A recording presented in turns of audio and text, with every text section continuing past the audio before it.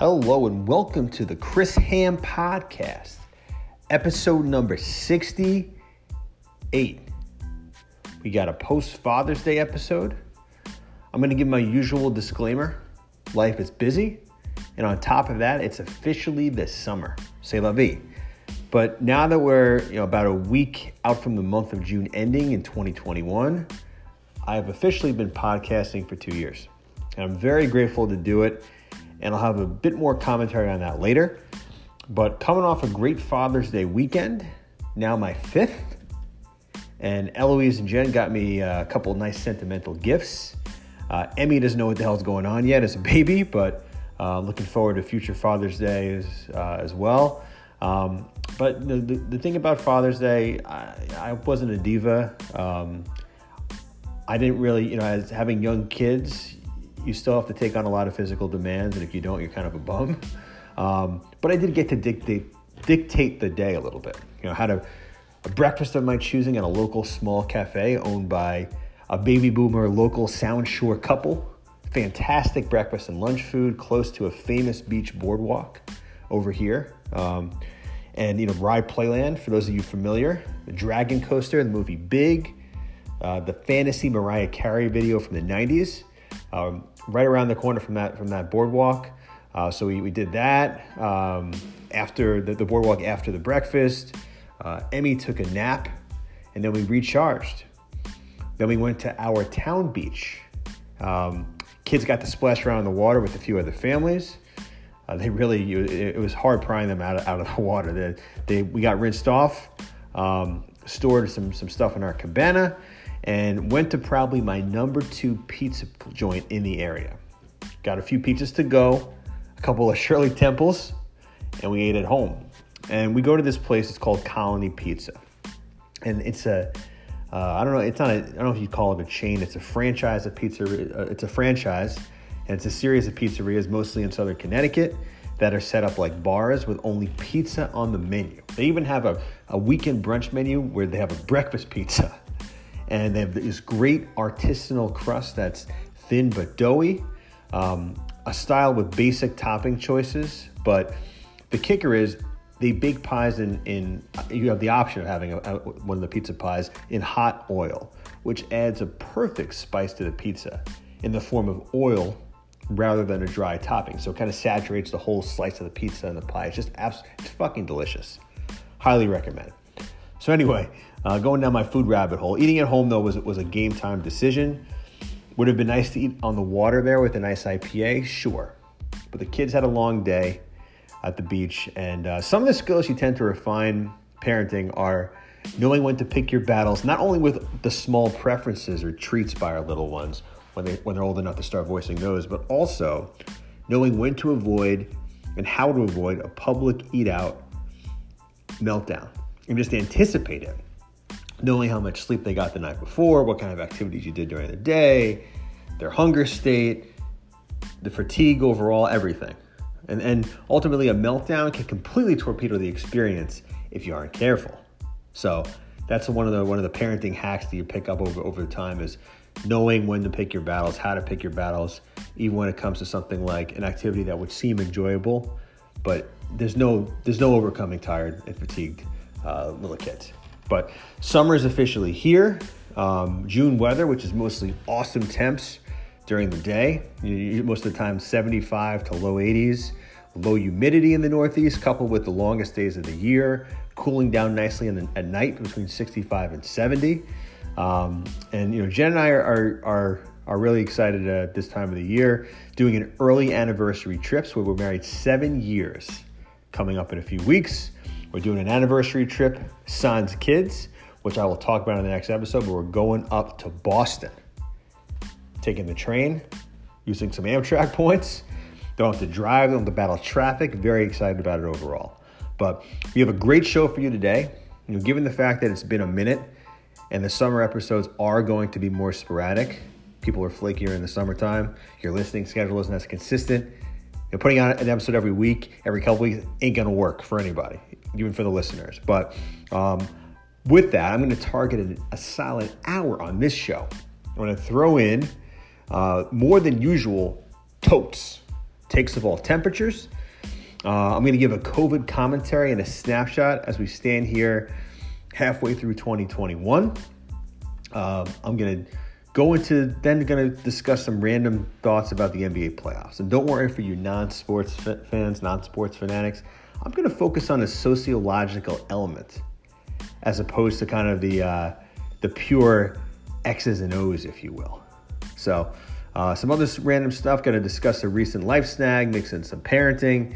But I'm going to start with some thoughts on Father's Day and layer on some midlife approaching 40 reflections. So without further ado, buckle up, episode 68, here we go.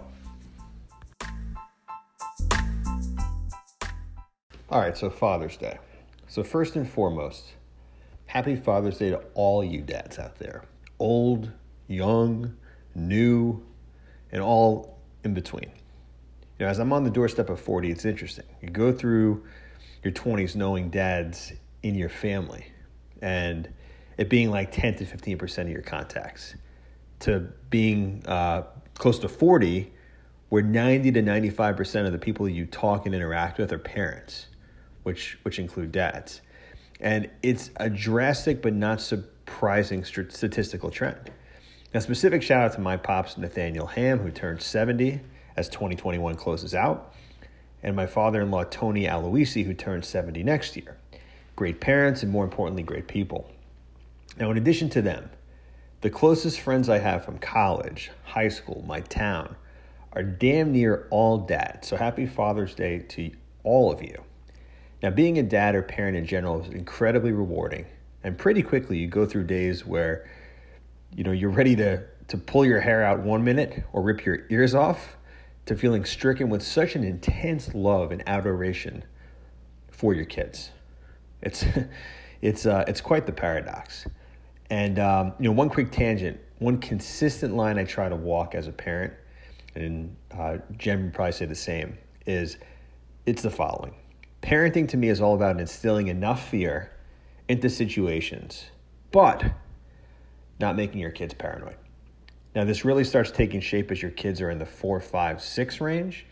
And, hey, don't be kind of like, hey, don't be paranoid about cars as we walk around the neighborhood, down the street. But hey, if you drift off into the street or don't pay attention as you cross the street, you might end up dead in the universe.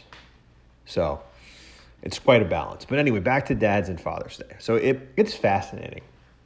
There are people in my life who anyone would consider close relatives, and either they are being total assholes and minimizing the recognition and hat tip that you should get on this holiday as a dad. Now, I'm going to give the benefit of the doubt and assume not this. Or the other potential is that they're completely and stunningly oblivious to the fact that on Father's Day, it's a time to acknowledge all the men you know who are fathers and not just your own dad. It's quite fascinating. Now, being a dad isn't some sort of crown you earn after years of being a prince or worthy only of celebration after decades of figurative feathers in your cap, if you will. Being a dad on day fucking one, year fucking one, is hard work. Now, for anybody who's a parent, you know the physical challenges and fatigue are front-loaded. So if you haven't wished more than your dad a happy Father's Day, step up to the plate and change going forward. As I age, I'm really starting to notice a few things. I'm going to list 3 things that I'm really taking note of now. I don't know if this is like a midlife reflection, midlife crisis, whatever the fuck it is. But there's 3 things. Number one, my wife and my kids are who I enjoy spending time with the most. Bar none. They're who I want to be with. You need balance in life, but they're who I want to do the majority of my activities with. It's a good sign. Number 2, cultivating friendships with people in common with you today should be your focus above those who you did keg stands with in college. Those who you hit the bars with in your 20s. There's some overlap in the Venn diagram, but don't cling on to the past. Don't cling on to the past. All right, important litmus test with figuring out as a family guy who you connect with often is go on double dates. Go to a local town dad gathering. It's a good way to find some of these friends that are age appropriate. And a nice bonus is how well do your kids get along with your friends' kids? Although Jen and I have found that in a few instances, this is a nice to have rather than a need to have. You know, if you have a kid who's a total asshole, this sometimes can impede friendship growth. So that we've come across that too. Not in our kids, but I'll just leave it at that. So those are the first two things. So wife and kids who I enjoy spending the most time with, cultivating friendships with people that share your values today are incredibly important. And number 3, don't waste time with people that you have to chase or don't reciprocate the effort. And yes, this applies to family in addition to friends. I have a rule that, this is my own personal rule. If I don't get a birthday text 2 years in a row, I am texting you and I have to look at that friendship or that relationship. All right? It might sound petty, might sound vindictive, but I think it's an actually legitimate test to see where somebody is in your life, how they see you. Similarly, if you aren't wishing me a happy Father's Day, getting back to the Father's Day point, screw off. This might sound harsh, but life is too short. I'm only getting busier. And I don't have time for this legacy shit at 40. Who do I genuinely connect with intellectually, interest-wise, value-wise? That's who I want to spend my time with. I teased the podcast 2-year anniversary, just some quick thoughts on that, kind of that are somewhat related to this. It's been a wild ride. This is not my primary gig. I'm almost at 70 episodes. Really excited about that. Crossed the 2-year mark, as I mentioned. But I sling financial software for a living. That's my profession. I enjoy it. I'm trying to perfect it as I'm getting into my 40s. Hopefully a very lucrative decade. But podcasting is an interesting forum. It's something I enjoy doing every time I record an episode. If I did it every day, if I talked every day for a living, and I could get paid and earn a living and earn money that's significant, I would do it. But podcasting is an interesting forum to connect with people at different levels and points on my friend or close, intimate spectrum. It's interesting. There's some family and close friends who are absolutely religious listeners. And I look forward to putting out episodes and hearing their feedback. And a lot of times, my pod sets the groundwork for more detailed, deeper dialogue when we get together or things that we text about. And then on the other hand, I don't know if there's this natural rejection of even the smallest bit of public exposure by some, but I have friends and family members that almost energetically seem resentful about me shooting this shit to an audience on a podcast, even as I have come to realize that I have a halfway decent voice for this as an amateur. So just an interesting dichotomy right there. And, on working its way down from people that are closer in your life, who you know well, who you've known for a long time, since college, since high school, since childhood, whatever, there's also strangers that listen. There's friends of friends. There's friends of Jen. People from all different points of life. And those of you who do listen, I'm grateful. I'll always welcome you engaging me on this. And hopefully I've given a bit more insight about me, who I am, how I think beyond the normal pleasantry, cliche bullshit you get with less frequent and shorter time interactions with most people. So it's been a great outlet for me, so I'm going to keep on keeping on. Some COVID thoughts next.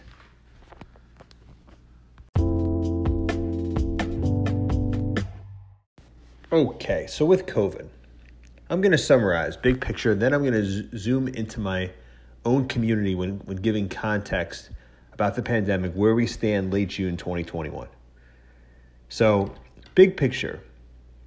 In corners of the world where there are high vaccination rates, the disease prevalence is dropping like an anchor. I would have never imagined that we would have been here this quickly when we were around the same point last year, when it felt apparent that COVID was not just a flash in the pan. So really grateful that we are here. Now, in places with low vaccination rates like Africa or India, this newest Delta variant is wreaking havoc.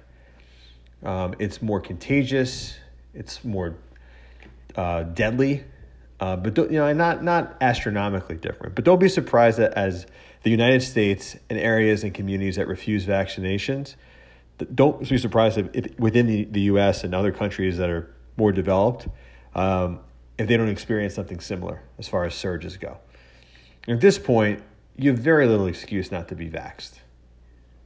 Now, when I look at Westchester County where I live, and most bigger progressive metro areas across the U.S., COVID cases are rapidly sinking. Now, I live on what is known as the Westchester Sound Shore. For those of you who don't have familiarity with the region, Westchester County is the stretch of land that's part of the state of New York that is a New York suburb that lies immediately northeast of New York City, northeast of the Bronx. It borders on the Bronx. So it is bordered by the Hudson River on the west side of it, the northwest side of it, and along the Long Island Sound on the southeastern part of Westchester. So the Sound Shore are those Westchester towns that immediately border the Sound across from Long Island. There's about, I don't know, a little more than a half a dozen what you would consider Sound Shore towns. Eventually, once you continue to drive northeast up the I-95 corridor, you get into Connecticut. Connecticut's about 15 minutes from our house. Now in Westchester, though, the Sound Shore, just forget the Sound Shore, Westchester in general, there are right around 200 active COVID cases in a county of just south of 1 million people. And that's about a 0.4% positivity rate. Close to 2/3 of the population has had at least one dose. 58% of Westchester is fully vaccinated. And the towns that surround my town, there have been, on average, less than one new case per day for the last 3 or 4 weeks. It's really remarkable what the vaccine has done. So that is a snapshot of the community. And as a result of being fully vaxxed myself, I'm now at the point where in most situations, Jen and I are not wearing a mask. And most businesses aren't asking for it. Traveling, of course, is different. We go out of state. You got to check the local guidelines and just in general. I mean, not even for fear of anything of myself, but just not wanting to be an a-hole. Now, for our kids who are below the age of vaccination, but at a lower risk age group, we still mask up Eloise, at least being almost 5 years old indoors. Emmy's too young, but another 6 months, a year, if we're still even at a point where COVID exists and it's out there, and it's something that we have to think about, and the vaccinations haven't gone lower than where they are now. That's the point we would obviously put a mask on her too. But I want to acknowledge that and when we mask up, it's indoors. Outside, you should not be wearing a mask anymore, unless you're in literally a mosh pit or a concert. And I want to acknowledge something, that I could have probably been more sensitive on my last episode with the comfort level for folks varying. All right? There was a big traumatic event in the last year and a half with this damn virus, and me yelling at those was probably a bit harsh. I got in my soapbox. I was very haughty and righteous about it. I'll admit that. I did it on social media as well. And, there's certain points that I'm going to stick to. Jen helped me with sensitivity there. But while I have way less bite, especially if they aren't imposing their values on me or giving me dirty looks for not wearing a mask when those are the public health guidelines right now for those of us who are vaccinated, there are still some that they're not using rational risk calculators when going about their activities. I mean, if you want to hear my points in detail, listen on my last pod, but anecdotally, there's a woman at the gym who will not shed her mask in spite of not a new COVID case in our town in nearly 3 weeks. She's some baby boomer too, and perhaps she's immunocompromised or has the inability to be vaccinated. But man, I have the gut that this is some over-paranoid lady. And I have friends, acquaintances, people that, there's some people that just aren't changing, they aren't adjusting to where we are now. They're just not doing it. They're just not being rational about it at all. And again, you want to call that righteous? You want to call me an asshole for saying that? I'm just speaking my mind here. All right? And one other COVID point. I mean, I just think and this is something I think that is maybe infiltrating the hearts and minds of these folks that I'm referencing. It's just the general way that as vaccinated folks approach those who are unvaccinated. Like, oh my God, like a scarlet letter. Like there's a perception that they are these lepers that threaten your health. And yes, there is this switch we had to make that pre-vaccination, they definitely were those likely to spread this thing to you and your family. But post-vaccination, they're only really hurting themselves or their ilk. They're not a threat to you. You can't live your life on these edge fringe cases of breakthrough cases that barely friggin' happen. And when they happen, they're mild COVID and you don't even know about it probably half the time. And when you factor in community rates, this only further exacerbates the fact that if you're vaccinated, you shouldn't give a fuck. You just shouldn't give a fuck. It's a fascinating phenomenon, though. And I'm firmly left politically, but I do find it's a certain cohort of fellow progressives who are clinging on to this altruism that really doesn't have much scientific basis. It's hard for them to change the mentality that pre-vaccine, that mask wearing equaled pandemic mitigation, and mask refusers and deniers equaled disease spreaders. With each podcast I do, COVID is getting better, and it does finally feel we are getting further and further out of this mess. 2021 is now, at least the last 2 months, feeling way more like 2019 than 2020. And let's hope in 2022, which is only about 6 months away, COVID will be a distant memory. It's going to be around, but it's not the pandemic anymore. And let's continue to get vaccinated and encourage others that we know to get vaccinated as gently as possible. So, some socioeconomic NBA playoff observations next. Okay, so before I get into my socioeconomic demographic commentary on the NBA, if you will, I want to talk about how awesome it is for most folks outside of Major League Baseball and how great it is that we can be enjoying late June long days and being on the doorstep of the 4th of July and have the NBA playoffs on. It's fucking awesome. It's awesome. And this is one of those COVID externalities that I hope sticks far after the disease fades. And I hope every year they figure out that, like, who needs the NBA in Halloween, during Halloween or Thanksgiving, or even the whole Christmas Day thing is overrated. I mean, like, maybe you kick it off Christmas Day and you just extend the NBA season, have it go through mid-July or whenever it's going to end up ending with the finals. It's awesome that it's on now. And it just gives I actually, for somebody under 50, love watching Major League Baseball. I'm a diehard Yankee fan. I've shared that on this pod. But I got to tell you, it's a long, barren stretch when usually the NBA season ends in early to mid-June, really early June. And then you have to go 3 months with only Major League Baseball on. And the NHL playoffs, if that's your thing too. I mean, it's cool that that's going on.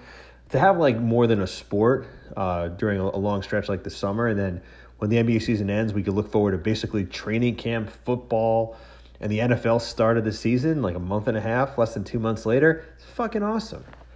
But as far as the NBA, we have 4 teams now in the conference finals that are really new teams that are perennial losers in a lot of ways. Only some of them with very limited spotty success over at least my lifetime, and maybe only as of recently starting to be solid contenders. And these are new stars also, rather than the same old dynasty, the same old kind of perennial stars. I mean, Steph Curry gone, LeBron James gone, Kevin Durant now gone. Out of the playoffs. There's no more Tim Duncan, the Spurs, and Greg Popovich that are in the picture. I mean, all these teams that even as of in the last 10 years were here and relevant are out, and now we have the 4 teams left are the Los Angeles Paper Clippers with Kawhi Leonard and Paul George and a cast of characters, Patrick Beverley.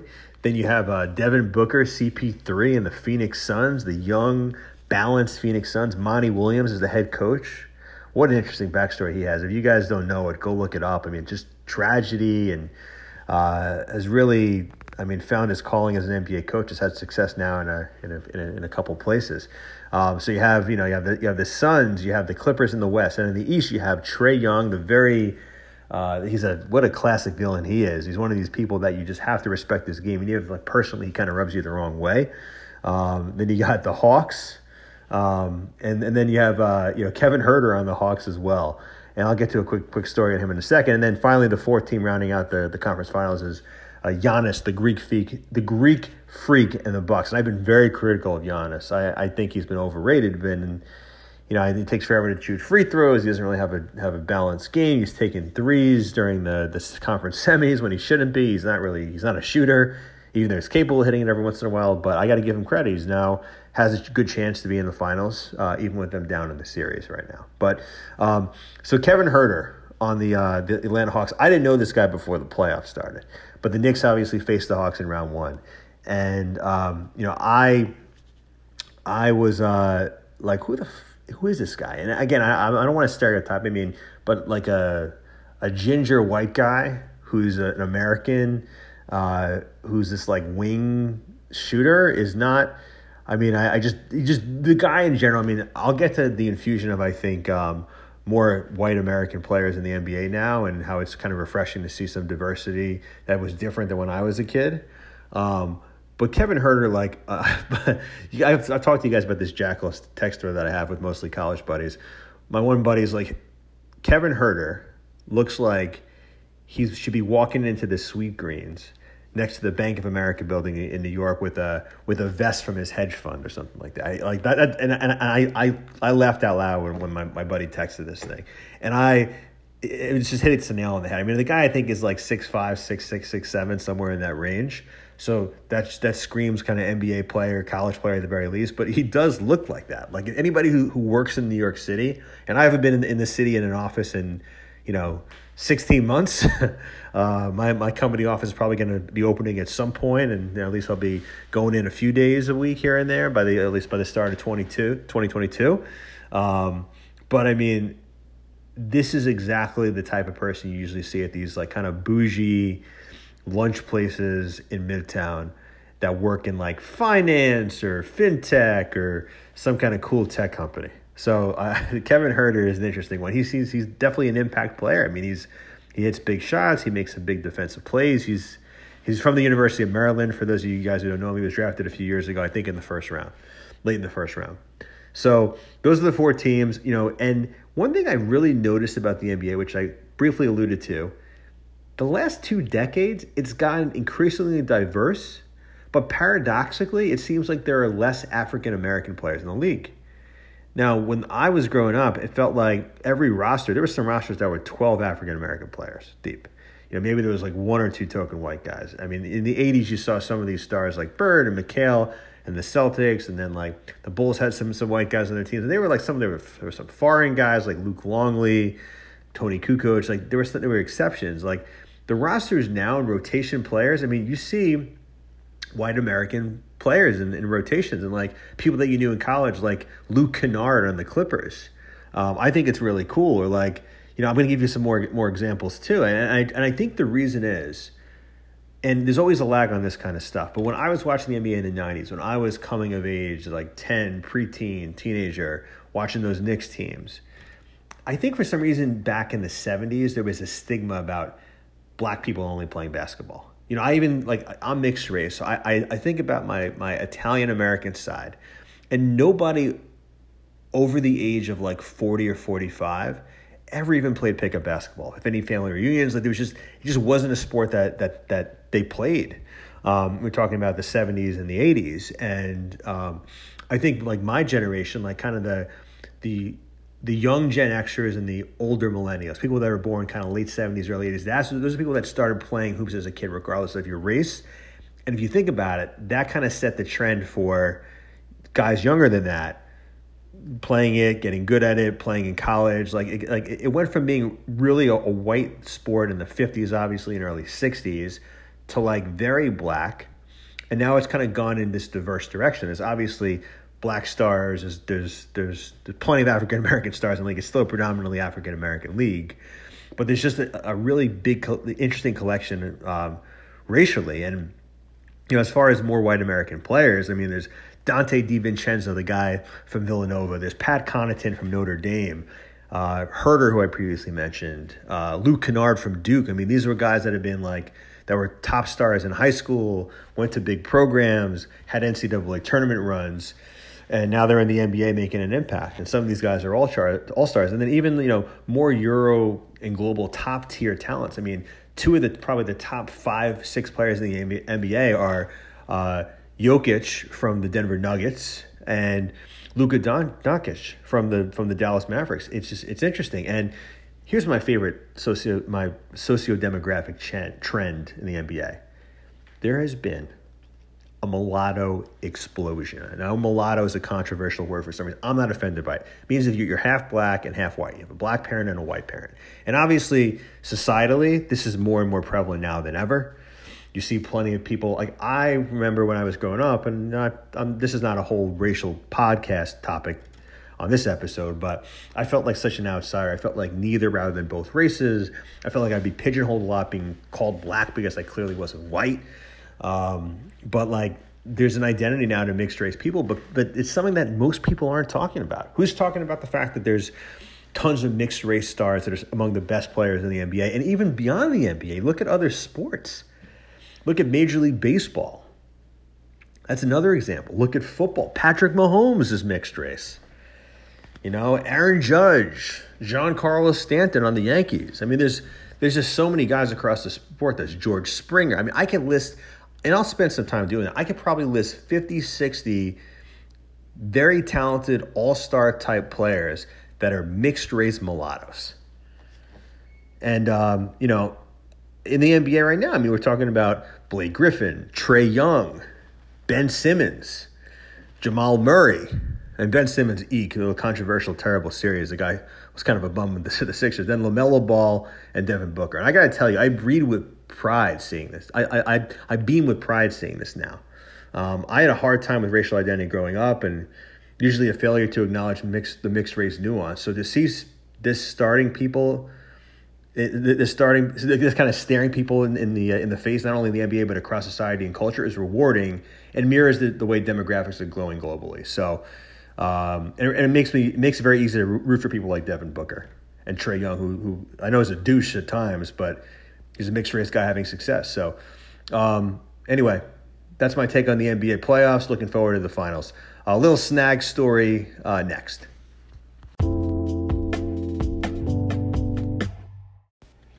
All right, so I mentioned a little bit of a snag that happened last week. So luckily everybody's fine, but my wife, Jen, and our younger daughter, Emmy, were in the car driving back from a doctor's appointment about a week and a half ago. And we're probably no more than 2.5 miles from our house on a road that we travel on, if not every day, but 4 or 5 times a week. And we were stopped at a red light, and what I felt was just like, I thought like the car stalled out. It was almost like the type of feeling, a more significant version of it, but almost as like when I used to drive stick shift, like the car stalling. But it was a jolt. I was thrust forward a little bit. Wasn't too violent because there was no physical after effects for me, but or for Jen, but our younger daughter who doesn't cry often and really is pretty tough, so to speak, for a baby. She started crying. She was crying for 3 to 5 minutes, and we had been rear-ended. And we were rear-ended. We have a big SUV that is built pretty well and is one of the safest as far as marks go. And this car that hit us was a Honda Accord, and there was some significant damage in our bumper. Luckily, insurance. The guy who hit us could not have had more integrity. He showed me his driver's license. He introduced his full name. He lives in a town neighboring our town, and I give him a lot of credit for the way that he conducted himself post-accident, and filed the claim right away. His insurance company and ours are both pretty reputable, and I'll get to the whole experience and just the pain in the ass that it is, even if there are good companies involved. But it couldn't have been more of like a fucking stupid driving move by this guy. I mean, he clearly wasn't looking. He was either texting or not paying attention, not braking, not seeing oncoming, not seeing traffic stopped and just braking, even if you saw a green light, but I think it was still red, or anticipating a green light. He must have been hitting us at such an intense speed. We're talking about probably 35, 40 miles an hour. Because if he had braked in any way that was significant, I don't think that we would see the damage in our car that we saw from his type of car. And his, he claimed that he had been rear-ended and the woman sped off, and we didn't hear two crashes, and that's neither here nor there, because either way, like, we're not liable for the accident. So it doesn't matter. However he wants to sleep at night. Seemed like a nice guy, early 40s, 2 kids. No ill will against him. And he gave me his cell phone number, so I was texting with him the day of the accident. And, but it was a little bit jarring. And even, like I said, everybody's healthy, safe. There have been no effects physically from the accident. But it's been such a pain in the ass, just adding time as far as like filing insurance claims, getting the car seat reimbursed that Emmy was involved in, even though you're supposed to get you're supposed to get a new car seat if one was involved in an accident. Eloise, our oldest, wasn't in the car, thank God. So nothing to change as far as her car seat goes, but had to get a new car seat, had to have a rental car now for at least a week while I coordinated the repair at a local body shop. I mean, just inconveniences you don't want. And again, it could have been a lot worse. And it just shows to show you, like, there's plenty of routes that we could have taken home from the doctor. There's probably 3 or 4 that I take consistently from that direction. And it's amazing how one choice, it just goes to show you. I mean, the reason I'm bringing up this accident is not to gain sympathy points about an accident. People go through this kind of stuff all the time. And again, for all intents and purposes, it's a little bit more than what I would consider a fender bender, but literally. But it just goes to show you how, like, the smallest decision in life can lead to some major event, and you hope nothing ever in your life happens so it's so catastrophic. But you don't even think about sometimes that, like, you make little decisions and they result in good events happening. Like, I think about, like, some of the good friends that I've met in life. I'll tell you a story about a local couple of friends that Jen and I met years ago that are among our best friends, some of our best friends now. And even just like the decision I made the night that I met Jen. I mean, who knows? Like, we could get into a whole philosophical discussion about fate, and if you're meant to have a certain path and cross paths, somehow the universe is going to put you in that trajectory, one way or the other. I mean, maybe there's some free will in life. I don't know. This is, again, we could sit down over some substances or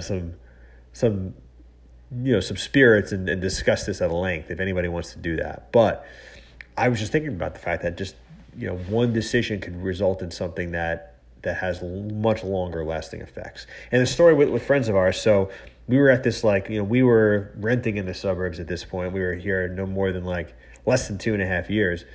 And we were at this newcomers event for people basically in their 30s before they really have found a network of people because their kids are before school age or babies or toddlers. And obviously it was before Emmy. Eloise was at that point 2. And we're at this event and, I saw the name tag of this friend of mine who's now the guy I talk to multiple times a week, who is literally like a new friend, but one of my closest friends. And I'm like, oh, he's kind of a cool name and looks like a nice guy. He gave me a look, and I was like, honey, let's go talk to him and his wife. And we ended up talking to them over beers for 3 hours. We didn't we barely talked to anybody else. We got each other's numbers. We already were starting to arrange double dates and family dates in quick order. And it just shows you how just interactions happen and just how little things and little moments like that are responsible for so much. And you can go back probably in college and think all the little things that you did, all the little decisions that you made, and the different encounters that you had, positive, negative, and everything in between, just from one decision. So just goes to show you the what seems like the randomness of life, or certainly the granularity of life. Maybe it's all not random. Who the hell knows? But that's my accident story. Hopefully the car is going to be repaired. As I said, safety matters more than anything. Any material possession can be replaced. Grateful that we have a good car, good insurance, and we have a rental car that's the exact same make and model, just a different color as our primary car. But yeah, so that was our accident. Totes next. Tote number 1. I don't know how to say this in a way that doesn't have some kind of racial innuendo. And listen, I'm going to give the disclaimer. Yes, I'm a person of color. I'm half black. So I feel like I have a little bit more leeway to say this, even though I probably shouldn't say this. But Kevin Durant's hair I mean, he needs to do something with it. And the guy is worth too much money. I'm literally gonna look up his net worth as I'm doing this T.O.A.T. This was not even pre-prepared as far as his net worth. So Kevin Durant, arguably the best player, definitely a top 3 to 5 player in the NBA, with a net worth, and I'm looking right now as of earlier this year, of $170 million. I mean, his hair is just unacceptable. It's patchy. I don't know if you would call it, I mean, I hate to use the racial term nappy. He needs some kind of like a moisturizing substance in his hair. It needs to have a different do. Even if he wants to rock the fro, I'm not looking at some like Eurocentric hair as idealistic, but the guy's hair for being a superstar, it's just like every time I watch the Brooklyn Nets play in the playoffs, I'm like, what? Like it just looks terrible. And it, like if he had his rookie year and then he got more money and people in his locker room were in his ear about how he has to fix his hair, that's more acceptable. The guy is a veteran. He's 32 years old. Time to fix the hair, Durant. Right, get some hot oil. Get some kind of a comb, something. Some activator. I had a buddy who it's a former work. I wouldn't even call him a buddy. He was a former work colleague who was critical about a work friend's hair. And he said, his comments like, you got to get some activator in your hair. You got to get some hot oil. It was one of the digs he took against him. This is like first job out of college. So Kevin Durant, I know somebody's probably going to tell Kevin Durant, given how hypersensitive he is about any criticism, he's probably going to like attack me on Twitter under some fake name. But Kevin Durant, my hot take number 1 is Kevin Durant, you need some hot oil for your hair. T.O.A.T. number 2. The more walkable your town is in the suburbs and the nicer the weather, the worse the traffic is. So I love our town. Love it. I live 2 miles from the water. I walk out of my house most days and I can smell the salt water of the Sound, which is connected to the Atlantic Ocean. There's nothing better than that, coupled with like the forest and the trees that are in our area. I mean, it's one of the most aesthetically or aromically pleasing smells out there. And the town is affluent.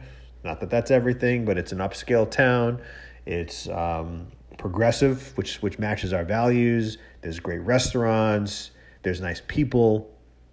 Close proximity to New York City. All right. Having said that, because of these things, and it's walkable. I can walk to the edge of town to the train in less than 10 minutes. I can walk to the other side of town in 25 minutes. I can walking to the water in about 30 to 35 minutes.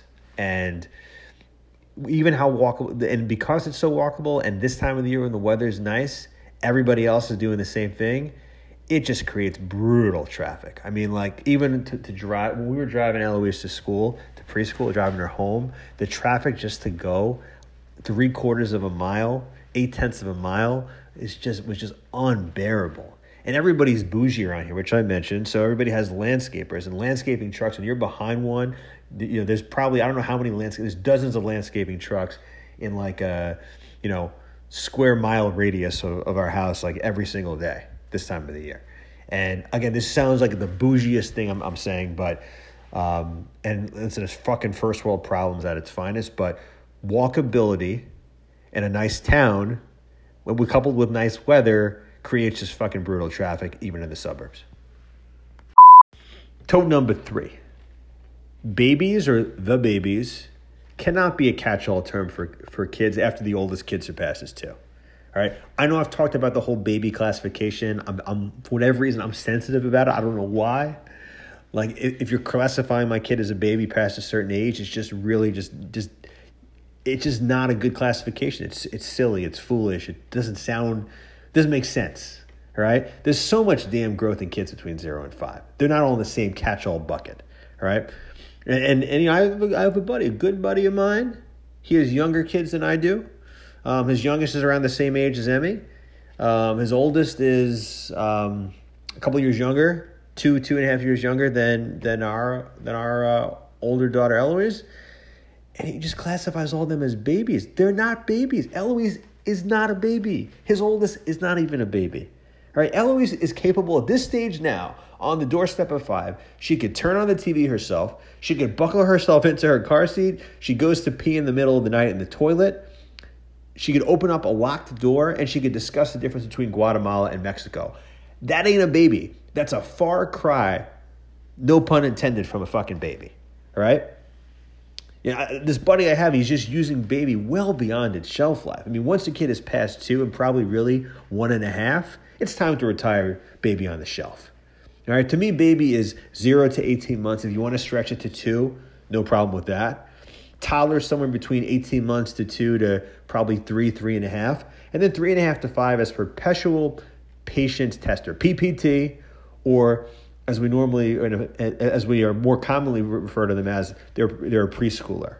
What a tough age. I'll tell you that, the more kids that you have navigating in that 3.5 to 5 range, I think the harder your parenting stretch is. So, but my tote here is that babies cannot be a catch-all term for kids after the oldest surpasses 2. Tote number 4. So I had a little discussion with a few text threads, and I shared about this on social media. Like, how many of you out there refer to your spouse by a pet name versus their actual name or some kind of a variation of their name? So, for example, Jen's my wife's name. I call her Jennifer affectionately at times, but my nickname for her is Honey. She calls me Bear. Those are probably the most common names that we'll throw at each other. We have a few other funny ones that we use sometimes. But I've heard, Babe and Honey are probably common ones.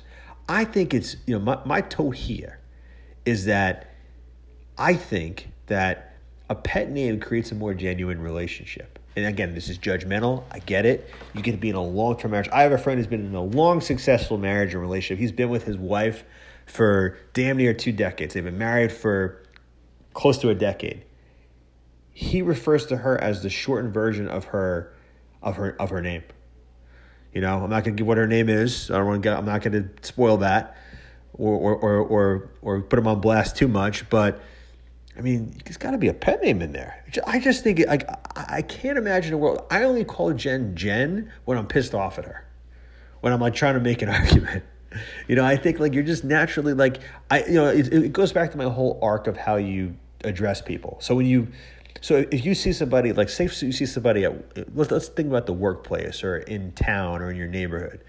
If you see somebody and recognize them, you say hey man, or hey, how's it going? If it's somebody who you don't really know yet, but you've seen them and you recognize them. So there's a no name basis. Then all of a sudden, once you learn their name, you fucking use it till the cows come home. Hey John, how's it going? Hey John, good to see you, man.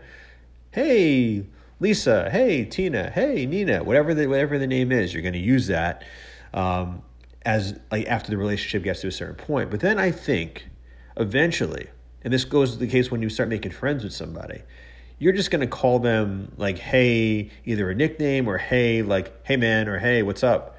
Hey dude, hey lady, whatever you're going to say, it's not going to be hey first name. So I think the whole progression of names is interesting. And I think in relationships with spouses, pet names are one of those things that I think with comfort, you're probably going to call them by some kind of a nickname or pet name over time. And my tote here is that the pet name it creates is a reflection of a more authentic relationship. But again, I'm going to give the disclaimer. It's right, you can go tell me to fuck myself. Tote number 5.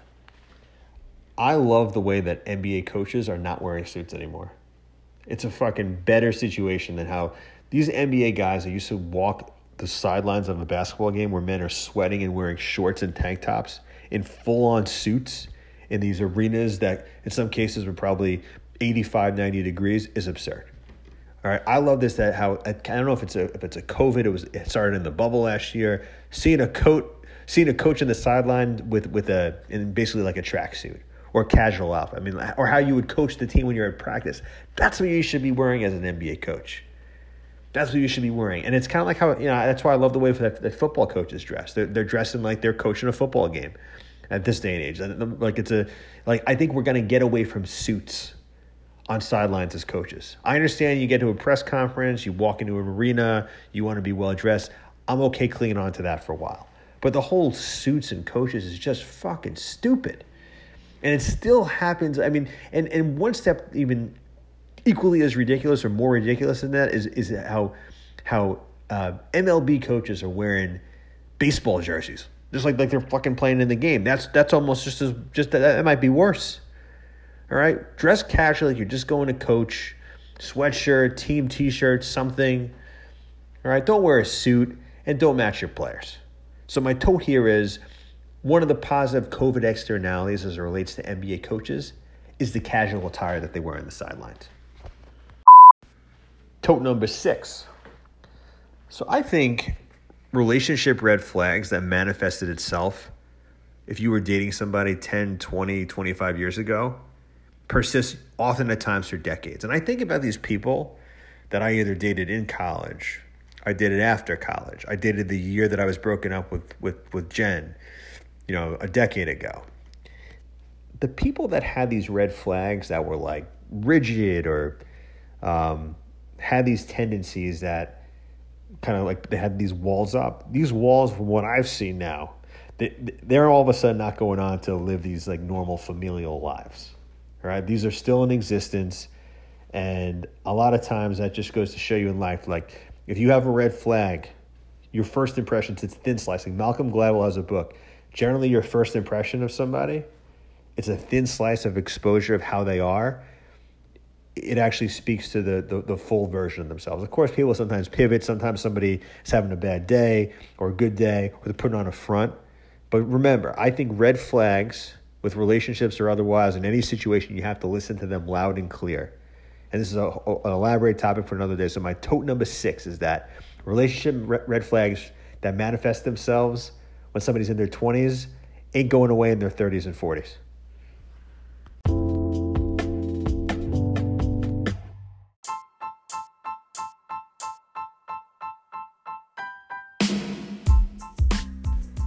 Thanks for listening to the Chris Ham Podcast.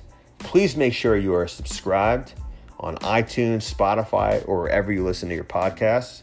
Please rate and review me. And finally, please follow me on Twitter at Chris N. Ham. Your support and feedback are incredibly valuable. Tell your friends, family, colleagues, spread the word. Take it easy, friends.